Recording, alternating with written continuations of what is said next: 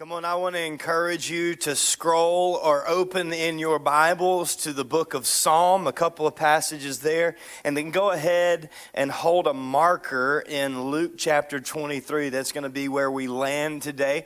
As we continue our series on vision, I'm diving right off the top deck this morning. I'm not even holding my nose. I want to preach a message today some of y'all just got a visual. Like, all right, so I'm preaching a message today called Take It Outside.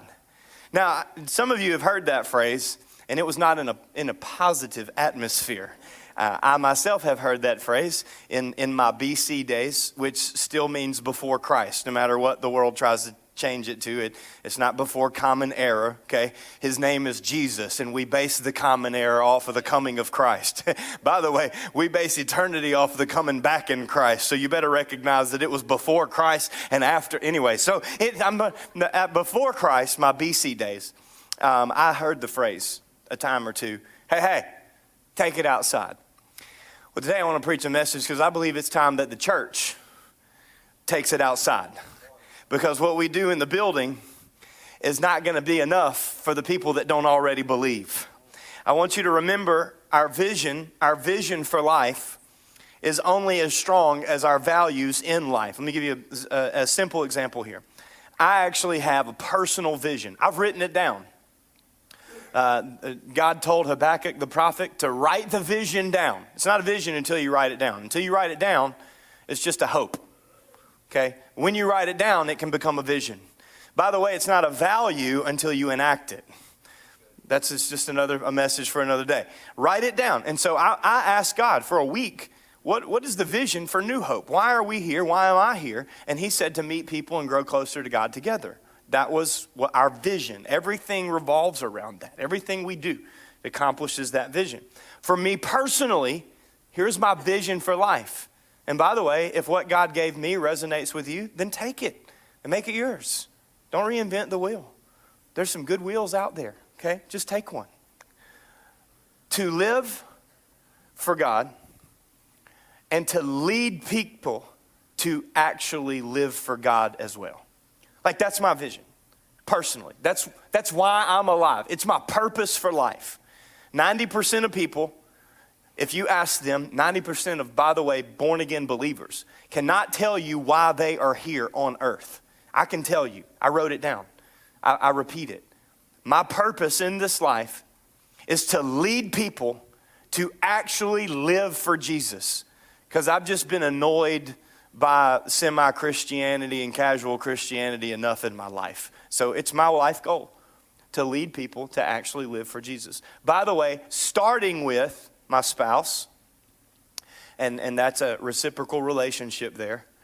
And then out of the health of that, my children, okay? And then out of the health of that, God's children. Next week we're going to talk about our second value, fostering family. Because I can't minister to God's children, I can't minister to God's family if my family's unhealthy. And my children and my parenting are only going to be as healthy as my marriage. And my marriage is only going to be as healthy as I am with Christ, because I am the bride of Christ. So I'm married to him first and her next. What happens to a lot of people is they don't just cheat on Jesus, they cheat on their spouse and claim Jesus told them to. Hey, by the way, side note, if they'll cheat on Jesus with you before you married, what you think they're going to do when you get married? See, everything, I told you, we're not holding our nose today. We just, everything flows out of the health of your marriage to Jesus. Now, if you're single, everything flows right there. That's where everything begins and ends. But if you're married, you are one with somebody else. So you can't lead apart from your marriage. You can't even live for Jesus apart from your marriage. The only way that you can live for Jesus and lead other people to do the same is out of your... You can't lead apart from. Why? Because you're one. God said, I don't even see Chris and Megan individually. I see Chris and Megan. So I can only lead out of the health. My parenting is only as valuable as my marriage. My marriage is only as valuable as my relationship with Jesus. My vision for my children is only as valuable, only as strong as my values.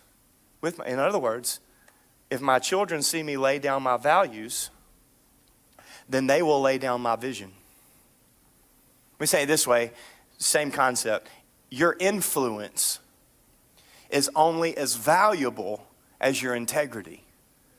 I told you a story last week. I won't dig too much deeper. We spent more time on this last week. But in regards to my bride and my babies living for Jesus, because that's my vision for life, to lead people to actually live for, not say you believe in Jesus. I don't care what you say you believe. You show me your behavior and I'll show you what you believe. I want to lead people to actually live for Jesus, because if you don't actually live for Jesus, the Southern Baptists, the Assembly of God, the Catholics, and the Pentecostals, Methodists, and everybody else all agree, if you don't actually live for Jesus, you're going to hell.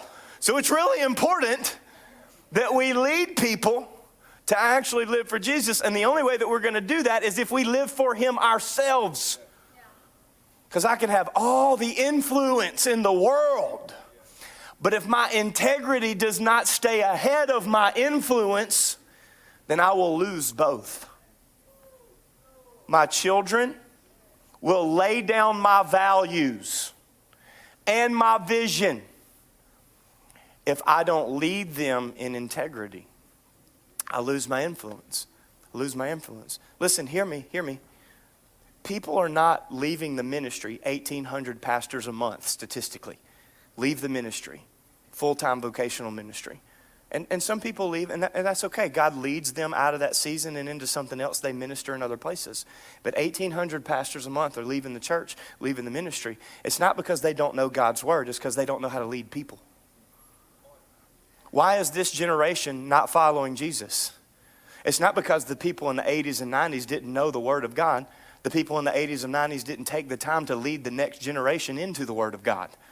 It's not because we didn't have access. It's because we didn't have application. My vision is only as strong as my values. My influence is only as valuable as my integrity. So last week, we said number one vision value for life for this church is to delight in Jesus. By the way, in my house, it's to know Jesus. They're synonymous. We just word them so that our children can understand. Psalm 37:4. Don't get stuck in the deep end mud. Come on, Psalm 37:4 this morning. English Standard Version. Delight yourself in the Lord and He will give you the desires of your heart. I just wanted to bring this back up again because this morning we want to define, what does it mean? What does it mean to delight in Jesus? I mean, that sounds really good. That's some really good Christianese speak there, preacher man. But what does it actually mean? I told you last week that this word delight, it means to soften or make delicate. So you become like a sponge instead of a stone. And He will give you the desires of your heart. This is probably one of the worst miscommunicated passages in all of God's word, because it has been preached before that God will give you the desires of your sinful, selfish, ugly, deceitfully wicked heart. And that is not what God's word is saying right here. Okay, what it is saying is that when you delight yourself, or you soften yourself in the Lord, then He will wash out those sinful, selfish, deceitfully wicked desires that are in your heart, and He will replace them with the desires that He will put in the desires that He has for you. So we delight in Jesus. We delight in Jesus privately, and we delight in Jesus publicly. You cannot separate the two. I'm not just married to her in private. I better be married to her in public too. Right? Or there will be the wrath of the bride to pay. Okay? I'm not just married to Jesus in private. I better be married to Jesus in public. Or there will be the wrath of God to... What you do in private, this is not in your notes, you'll have to write this one down on your own and let God speak to you. What you do in private will be seen in public. What you sow, will make it spiritual for all the people that need me to use the scripture for everything I say. What you sow in private will be seen in public. Hey, good news. If you sow the right things in private, like you schedule a time with Jesus.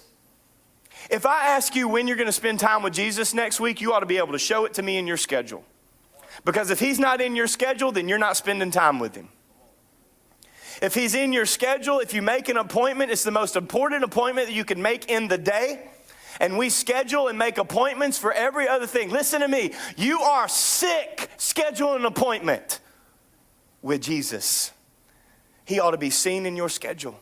You need specific time where you spend time with him alone. But then you also need social time where you are seen spending time with him in front of everybody. We're going to get into it some more. Why? Because what you do in private will eventually manifest itself in public. It's going to happen. So what you do when nobody's looking is actually even more important than what you do when everybody is looking. All right, I'll keep going. So, here's a power phrase for you. I want to connect to my Savior, not my standard. The previous generation is not just disconnected from the standards. Our current culture is disconnected from the standard because they're disconnected from the Savior. When my children right now are completely and utterly under my authority, I am the husband, the spouse, the child of God. I have positional authority over my children. That means, by the way, if they don't want to go to church, they're going anyways. Did you know you can make your child come to church? God has given you positional authority on Wednesday night from 6:30 to 8:15 to bring your student and your child to his house with other people. Man, I don't want to go. When did we start caring what you wanted to do? I don't want to go either. I don't want to go to work. Come on, somebody, but I got to go because he who does not work does not eat. That's biblical, not political opinion. Okay, so I have positional authority over my children. By the way I make them do something is just as important as what I make them do. Because Jesus does not want to be part of my activity. Jesus wants to be my identity. Activity is what I do. Identity is who I am. And Jesus doesn't want to just be a part. Well, I'm helping you today. Jesus doesn't just want to be a part of what I do. Jesus wants to be who I am. Not another activity, but my entire identity.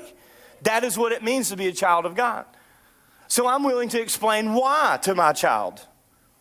But I don't want to just connect them to my standard, even though I'm in positional authority, because right now I can make them do what I want them to do. And my children know that.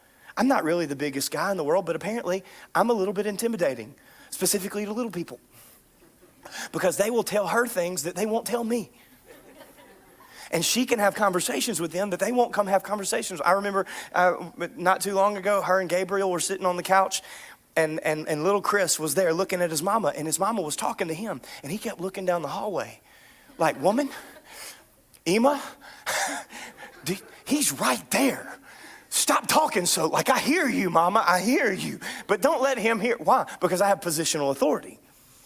And so as long as I'm in positional authority, I can make them connect to my standard whether they want to or not. But listen, when the positional authority changes, the standard could change as well. And if you spend all your time connecting people to your standard, when that changes, then they will change also. But when you connect them to your Savior, that's why the number one value in our house is that they would know Jesus. And number two is to make him known. Because I want my babies to connect so intimately with my Savior that it doesn't matter who is in positional authority or whose atmosphere they might be in at that time. They understand that they are the light of God in the darkness and that they are there as a representative of the kingdom of God, so they're ready to go at war with any standard that may come up against them.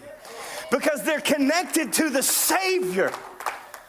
They delight in Jesus. So when the standard changes, they change us not, because they're not connected to standards. So because we believe the Word of God is as powerful as it is practical, and as practical as it is powerful, if you want to delight in Jesus, we believe, number one, you need to read God's Word. I believe, number one, I need to read God's Word. You know what I get out of Sunday services? Some of you have heard me say this. I get tired. This does nothing for me spiritually. Like, I love to worship with y'all.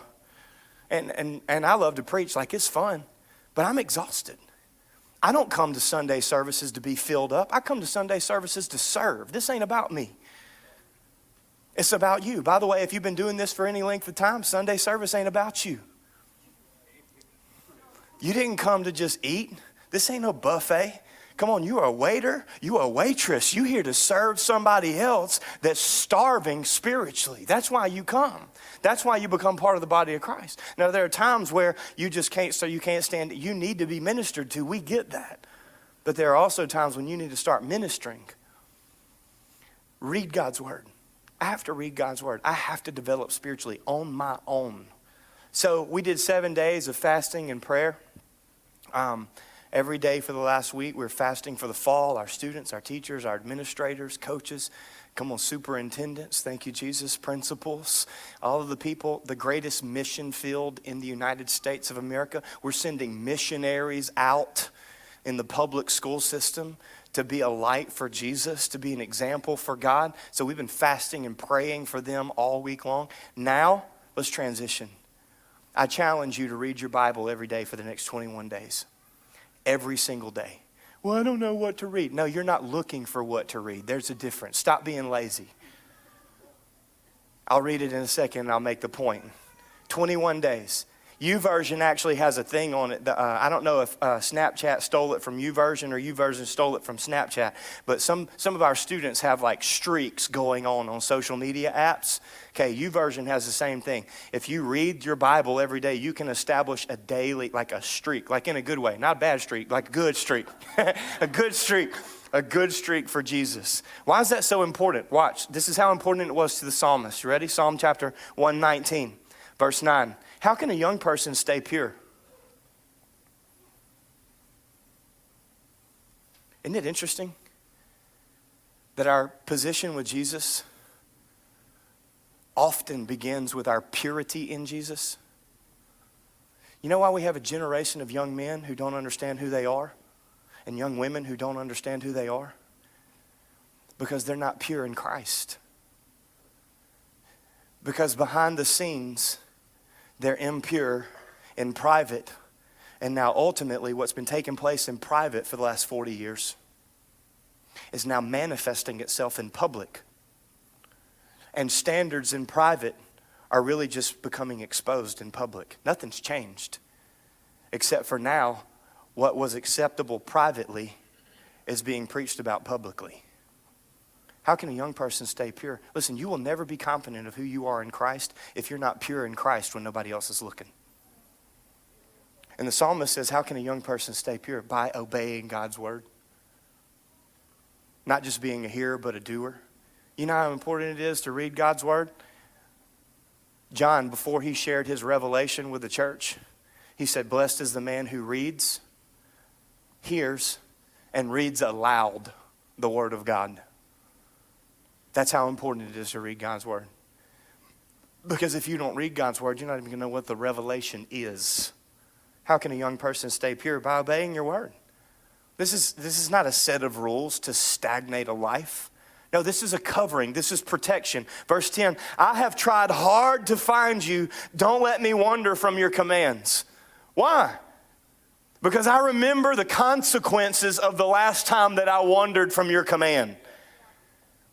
And so instead of just having Jesus redeem and cover the scars of sinful activity over and over again, like I'm going to obey your word and walk with Jesus this time so that I don't continue to suffer from the consequences of not obeying the commands of God. Verse 11, I have hidden your word in my heart that when the atmosphere changes, when the authority changes, When it's no longer conducive for me to celebrate, praise, worship, and live for Jesus, I'm still doing it because it's hidden in my heart, and I will not sin. Not just in front of other people, I will not sin against God. I don't want to disappoint my daddy. So I stay in his presence and I delight in Jesus. Hey, by the way, you can't hide something you don't have. And if you're not reading God's word, you're not learning God's word. And if you're not learning God's word, you can't hide it because you don't have it. So you continue to stumble in the same cycle because of a practical principle, just reading his word. Verse 12 says, I praise you, O Lord, teach me your decrees. I want to know the rules. Help me. If I go to an amusement park, I want to know the rules. Right? If this thing's about to spin upside down and it is a rule that I latch the latch right here as well. If it's a rule that this thing isn't supposed to do this whenever I'm sitting in this roller coaster, I want to know the rules. Why? Because I would rather be faithful than fall. Because it's a lot easier to crucify my flesh than it is to recover from the fall. So I want to be taught your decrees. And in fact, I don't just want to hear them. I've recited them aloud, all the regulations you have given us. In fact, verse 14, I've rejoiced in your laws as much as in riches. I will study your command. Now, isn't it interesting that he said, I've rejoiced in your laws as much as in riches? And then he says, I will study. Well, I didn't really know how to read the Bible. No, you're lazy. Because if I were to tell you, I'm going to give you $1 million if you pass this test, you're going to go study for the test. In fact, if somebody were to come to me and say, hey, Pastor Chris, if you pass this test, I'm going to give you $1 million. Here's the book. I'm sending an email to our board and elders and to our staff and saying, hey, guys, I'm taking a 7-day sabbatical. I have a test to study for. If you don't understand that earthly riches are not greater than an eternal word, then you're not going to study. See, it's just where you invest that shows what's actually most important to you. And the psalmist says, I will study your commandments and reflect on your ways. Why? Because I want to delight in you can't delight in Jesus if you're not delighting in his word, because in the beginning was the word, and the word was with God, and the word was God. So when you spend time in this book, come on, you are sitting with your Savior. Well, I don't know what to read. Just open it up and read something. Just pick a devotional. You know what I believe in? The sovereignty of God to speak right to where you are. Most people just don't do it long enough or often enough or consistently enough in order to actually hear what God has to say. I will delight in your decrees and not forget your word. We have access to God's word, but we're not engaged in it. Because you can have access all day long, but if you're not engaged, then it's not going to get in you. Come on, we engage in all type of activity. If your boss tells you you're going to get a promotion if you pass this test, we're engaged.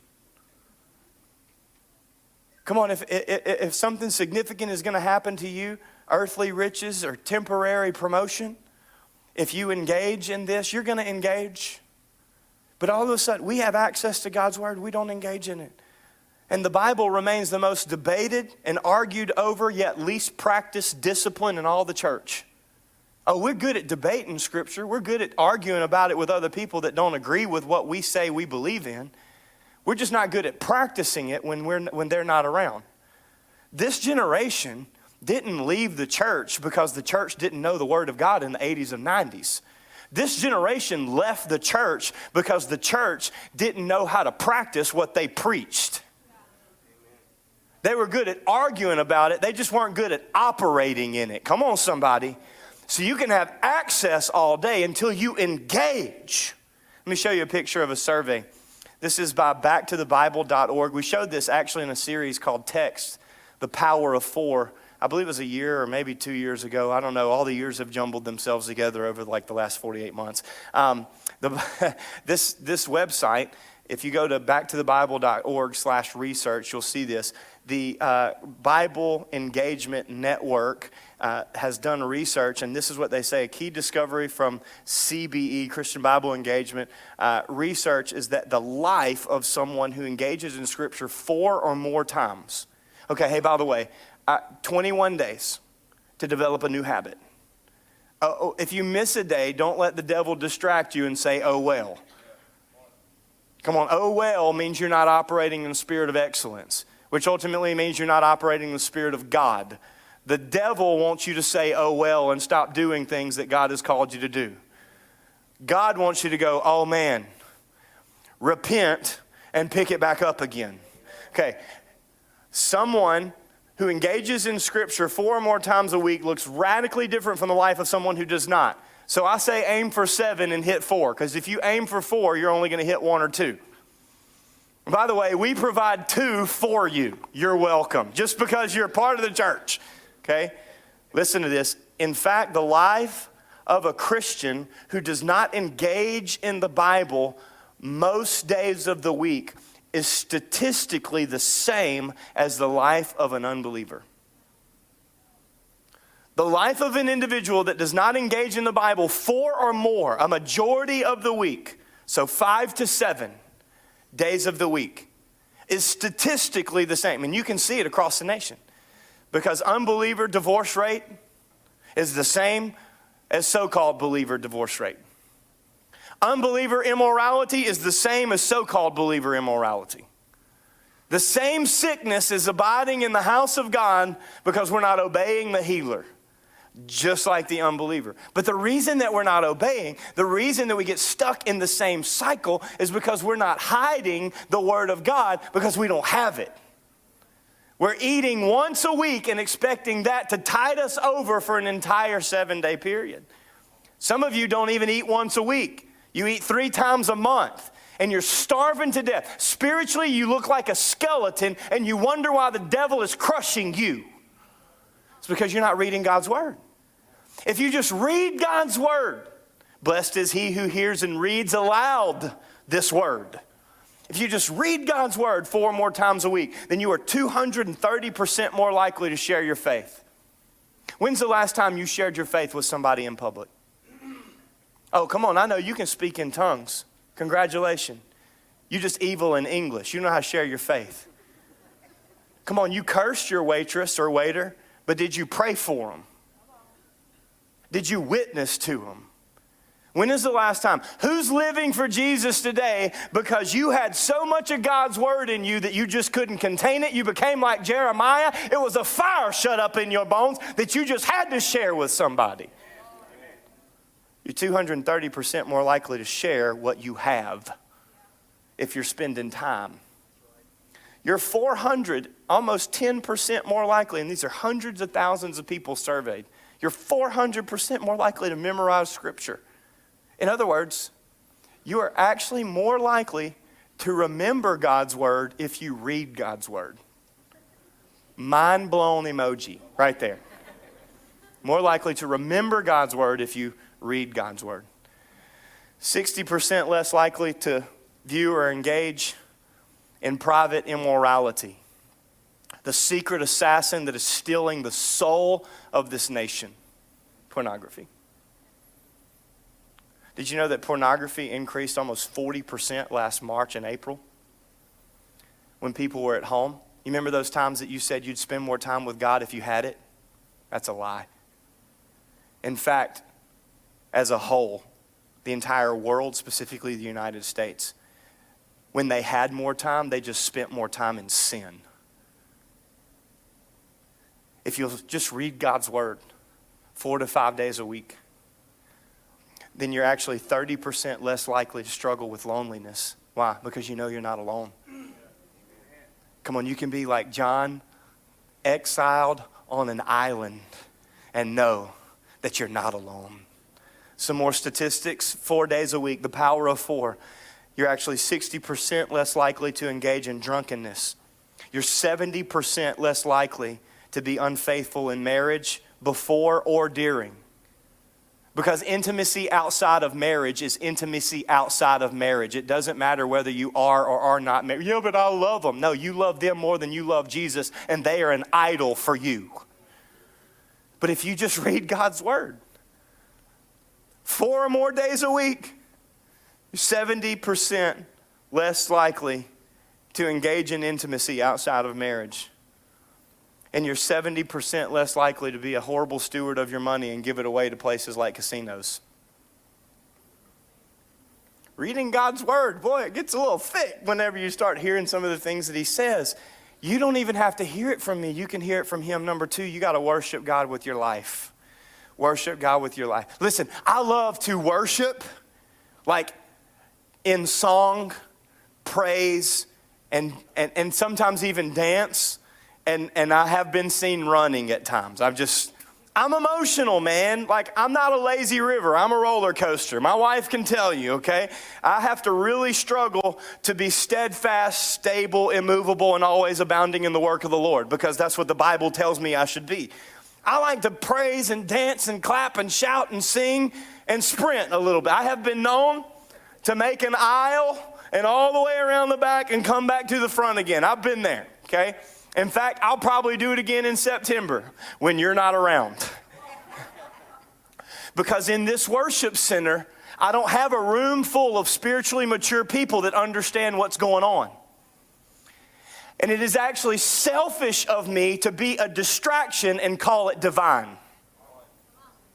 In this worship center, I need to be seen worshiping because I want to draw you into the presence of God.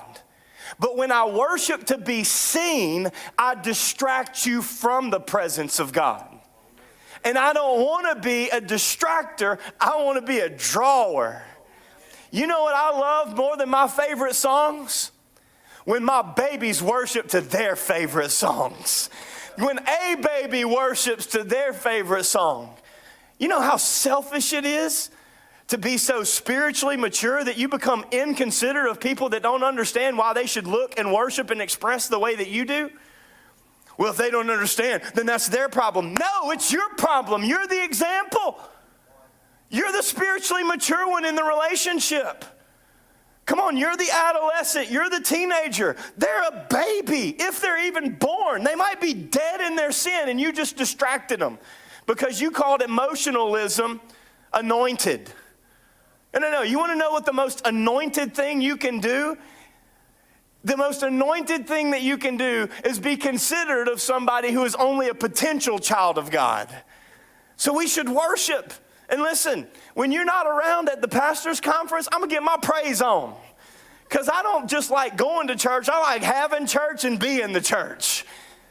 Romans chapter 12, verse 1 says this. That was a little heavier than I meant for it to be, but Romans 12:1. Dear brothers and sisters, New Living Translation, I plead with you. Hear the tone of the Apostle Paul. He's very pastoral in this passage. He says, I plead with you to give your bodies to God. I plead with you to give your bodies to God because of all that he's done for you. Because worship is not about what you do in a set list. In fact, what you do in the middle of the set list should really just be a celebration of what you've been doing in society. I plead with you, Paul says, offer your bodies to God because of all he's done for you. Let your body be a living and holy sacrifice, because worship is more than a song. Let your body be a living and holy sacrifice, the kind that he will find acceptable. This is truly the way to worship him. Because worship is a lifestyle. We don't just worship in the temple. Come on, we worship as the temple. In fact, Paul goes on, 1 Corinthians chapter 6, verse 19. Do you not realize that your body is the temple of the Holy Spirit? Did you know that what you do with your body, young lady? Did you know that what you do with your body is even more important than what you do in church? Young man, And elders alike, did you know that what you do with your body when nobody else is looking as the church is even more important than what you do as the body in the church? Because you don't go to church, you go to a building. You gather as the church. You're not in church. I'm not the pastor of a building. I'm the pastor of a body. In fact, this building is freaky when you're not in it. And Paul says, do you not realize that your body is the temple of the Holy Spirit? What you do as the church is as important as how you define going to the church. You don't come to church, you come to services as the church. Do you not realize your body is a temple who, by the way, lives in you and was given to you by God? I love this last part. You don't belong to yourself. So no, you don't get to do whatever you want to with your body because your body is not yours. Well, and I was a youth pastor for long enough to know this question. Well, how far is too far? Well, where is the line? I don't want to cross the line. Where is the line? Here's where the line is. This is how far is too far. You went too far when you thought you reserved the right to ask the question, how far is too far? Your body is not your own. You were bought with a price, and his name is Jesus. And God has not changed his mind about sin when he remembers what he did to his son to purchase and pay for your sin. You don't belong to yours. You're not yours. You can't do whatever you want to. You can't dress your body however you want to. You can't look at well, it's just looking, preacher. I'm not hurting anybody by looking. Yeah, you are hurting somebody by looking. You're hurting your own heart. And you're probably hurting your house because when you're looking at somebody else, you're not looking at your spouse the way that you should be because you have an unhealthy comparison of reality to fantasy, and reality can never measure up to fantasy. So we have to look in the mirror and understand that we were bought with a high price. And Paul says, therefore you must honor God with your body. Remember, I'm called to lead people to actually live for Jesus. And I care more about your soul than I do your feelings. You don't belong to yourself. Did you know that Jesus knows your passcode? In fact, he doesn't even need your passcode to know what's in your secret apps. Jesus knows every single download that is on the servers of Snapchat that you think disappeared. He has seen every single TikTok video that you have made and or scrolled past and stayed on too long. Jesus has access to every area of your life. Jesus knows your deleted history. By the way, a deleted history is a guilty history. And if you would like to see what people are looking at when they think they delete it, come find me or my wife after this service. I'll show you a special way to be sneaky on the people that you love. Because I believe that your anointing is tied to your accountability. And if the people in my house are not accountable, I'll be accountable for them. Did you know that Jesus knows all your recently viewed videos? And he knows what you've been binging on Netflix. My mentor, my pastor, one of my best friends in the faith, he said this. Pastor Johnny Hunt, Pastor Weston's youth pastor in high school, he said, everywhere you go is where Jesus wants to be. And if you can't go with Jesus, then you shouldn't go. Whatever you do in my name, if you can't do it in Jesus' name, then you shouldn't do it. Come on, you can't delight in Jesus and in sin at the same time. You just can't. You have to choose. You walk with the Spirit, and therefore you do not gratify the desires of the flesh. You delight in Jesus. This is not about what you do. It's understanding that what you do ultimately determines who you are. But the good news is, who you are could determine what you do. if you would just let Jesus be with you everywhere that you go, privately and publicly. And know that Jesus is always around, even when nobody else is. You don't get away with anything in eternity. Did you know the only reason that people do things is because they think they'll get away with it? How many times has the Eunice Police Department been robbed? You don't rob police departments. You don't get away with that. You get shot, okay? You don't rob from God. You don't cheat on Jesus and expect it not to affect your marriage. You don't cheat on Jesus and expect it not to affect your relationship with Him. In order to be Christ-like and confident in Christ, we have to be in Christ. And you cannot abide in sin and in your Savior at the same time. But the good news is, when you abide in your Savior, you will come to a place where you refuse to abide in your sin. Everywhere you go is where Jesus wants to be.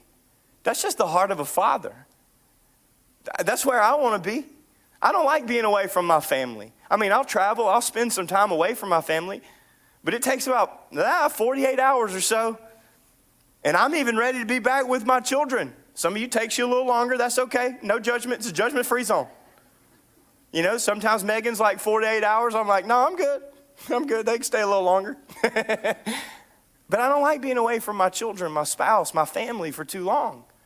Why? Because I wasn't created to be away from my spouse, my family, my children for too long. You weren't created to spend as much time apart from Jesus as you have been. Everywhere that you go is where Jesus wants to be. Number 3, this is where we're closing. Pray without ceasing. Pray without ceasing. You read God's word, you worship with your life, and you pray without ceasing. Let me give you an acronym for prayer. I'm not going to spend a lot of time with it. We actually practice this with our children, specifically the first 4, because 4 is easier to remember than 6. But I like the E and the R because there are sometimes that I pray that I forget to expect that God heard me and is answering what I just prayed. But when the disciples came to Jesus and said, Lord, teach us to pray, He started His prayer with praise. He said, Father in heaven, holy, holy is your name. You know what? When you praise God, it positions you properly to receive from God because you remember who He is and who you're not. That's why your prayer should start with praise. It's not a formula, it's just a framework. You operate in it. It's like musical theory. You can't just grab a guitar and start playing whatever you want to. It sounds stupid. You got to practice. You got to learn some chords. You got to learn some structure. Pray, repent, ask.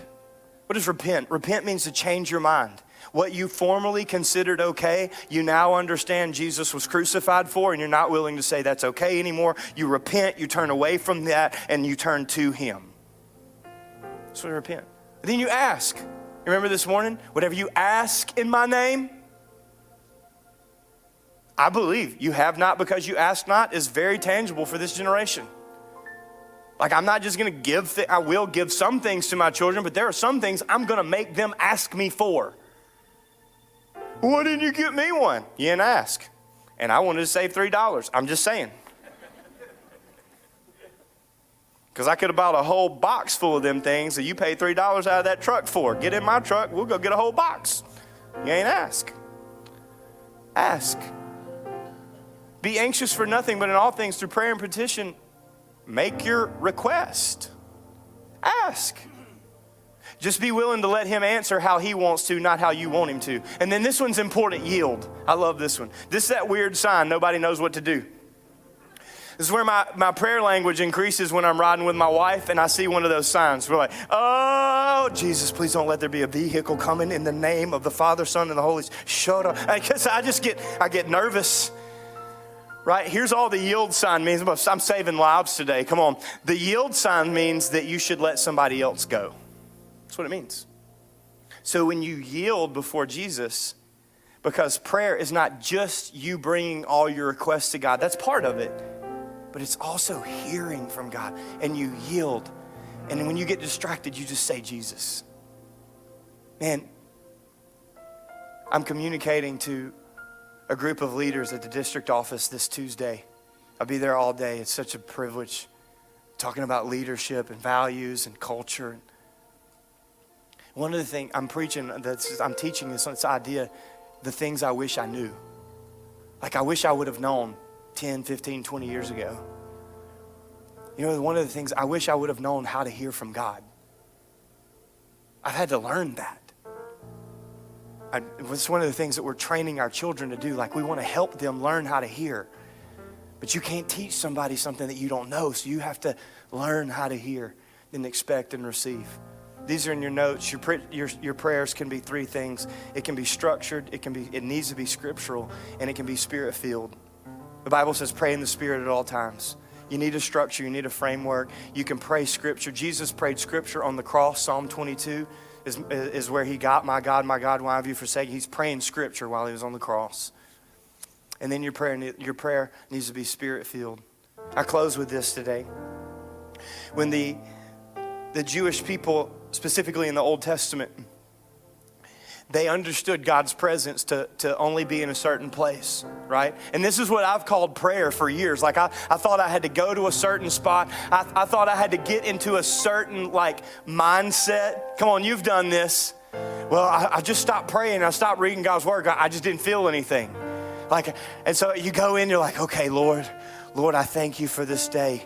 I thank you. Daddy, stop. What? I'm praying. Okay, to Jesus, I'm back. I'm back in the name. And I think I got to get in a certain state, mental, emotional, in order to sense God's presence, in order to feel. I separate God's presence from places. That's Old Testament. See, in the Old Testament, God's presence in the book of Exodus, it was bound to a place. The Holy of Holies, the Ark of the Covenant. Okay, so those people understood that in order to get in God's presence, they had to go to that place. In fact, as they continued in the Psalms, there is what is called the Psalm of Ascent. It starts with Psalm 120. The steps of the temple in the Old Testament, they were staggered. Like the steps in my house, why Pastor Weston tripped over them trying to go too fast. They staggered the steps to keep people from running up to the temple, because they understood that reverence was required for revelation. You might want to write that down. They understood that reverence was part of receiving revelation.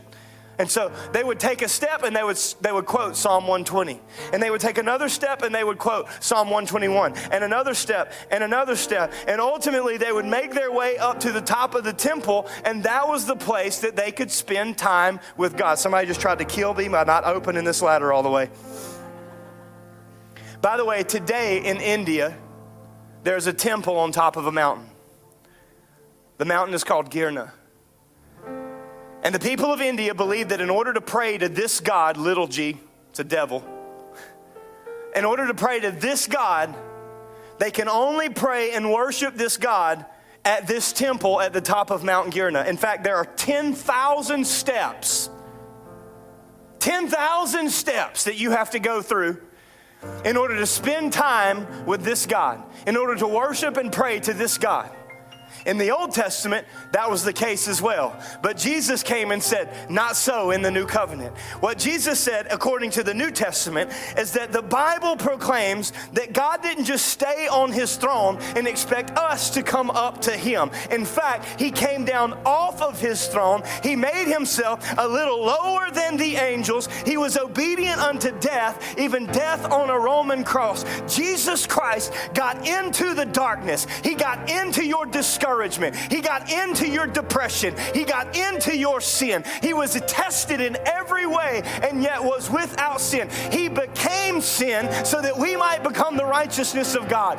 Jesus Christ bowed down in the dirt with the woman caught in the act of adultery. He got in the mess with the messy people. And the Bible says that when he was lifted up on the cross, as so was the serpent lifted up in the pole in the days of Moses, Moses, when Jesus was lifted up on the cross, he declared across all of eternity that it is finished. And according to God's word, the presence of God was no longer bound to the holies of holies behind a curtain in an ark. It was now available to anybody who would call upon the name of the Lord, because when Jesus declared, "It is finished," the Bible said, as high as that curtain was and as heavy as that curtain was, that it began to tear from top to bottom, because Jesus did not want to be subject to a place any longer. He was showing the world that it is time for the church to take it outside. In the passage, I want you to skip down to verse 47 of Luke 23, verse 47 for the sake of time. The Bible says, when the Roman officer overseeing the execution saw what happened. This is not a Jewish person. This is not a follower of Jesus. This is not a disciple. He was the soldier responsible for overseeing the crucifixion of Jesus Christ. Oh, come on, there's no sin too great. When the Roman officer overseeing the execution saw what happened, he worshiped God. And he said, "Surely this man was innocent." He confessed, because the presence was no longer bound to private or public. Come on, to scheduled or social. When we delight in Jesus, the people around us are destined to do the same. It's why we spent 2 weeks on our number one value: delight in Jesus. Know Jesus at all times. Wherever you go, that's where Jesus wants to be. He gave his life for you. Would you give your life to him? I want to invite you to bow your head, close your eyes. Some of you need to answer the challenge. I'm not asking you to make a covenant. I'm just asking you to consider the challenge. 21 days reading God's word. You're not going to walk in condemnation if you miss a day. You're going to acknowledge your mistake. You're going to repent. You're going to pick it back up again. 21 days. For the next 21 days, we're going to read God's word every day as a church, as a body, as individual children, every day. Some of you are going to walk out of this place and you're identifying right now an area of your life that is not worshipful. It's not full of worship. And you're going to change it. As practical as it is powerful, you're going to make a simple adjustment. You're going to do something different that's going to make a difference. And you're going to worship God in that area of your life. And you're going to pray without ceasing. Privately and publicly. You're going to look like Jesus. Right now, as the church is praying, every person that's confident that they're following Jesus, I want to ask you to pray for anybody in the room that lacks that confidence. Right now, if you are not living for Jesus, because that is my life's vision, if you're not living for Jesus, would you surrender your life to him? Would you truly surrender your all to him? If you're not living for him, if you've been living for yourself, if you've been living in sin, if you've been following your own desires instead of his will for your life, would you surrender, right? Would you give your life to Jesus today? If that's you, I want to invite you to open your hands right where you are. If you're watching online, live or later, just open your hands right where you are. And the church is going to join you in this declaration, this confession, this powerful prayer of a beginning. It's called salvation. And the Bible says whoever calls, just like the thief on the cross, just like the Roman soldier, whoever calls upon the name of the Lord shall be saved. Would you call upon his name today? Come on, let's pray this together. Jesus, take my life. Make it yours. Forgive me and cleanse me. Save me from myself and my sin. I believe you died on the cross You shed your blood. I was bought with a price, but you were raised from the dead so I could be born again and made new. May I follow you with all of my heart in every area of my life from this day forward. I surrender all right now in Jesus' name. Amen. Amen. Come on, can you give God praise today?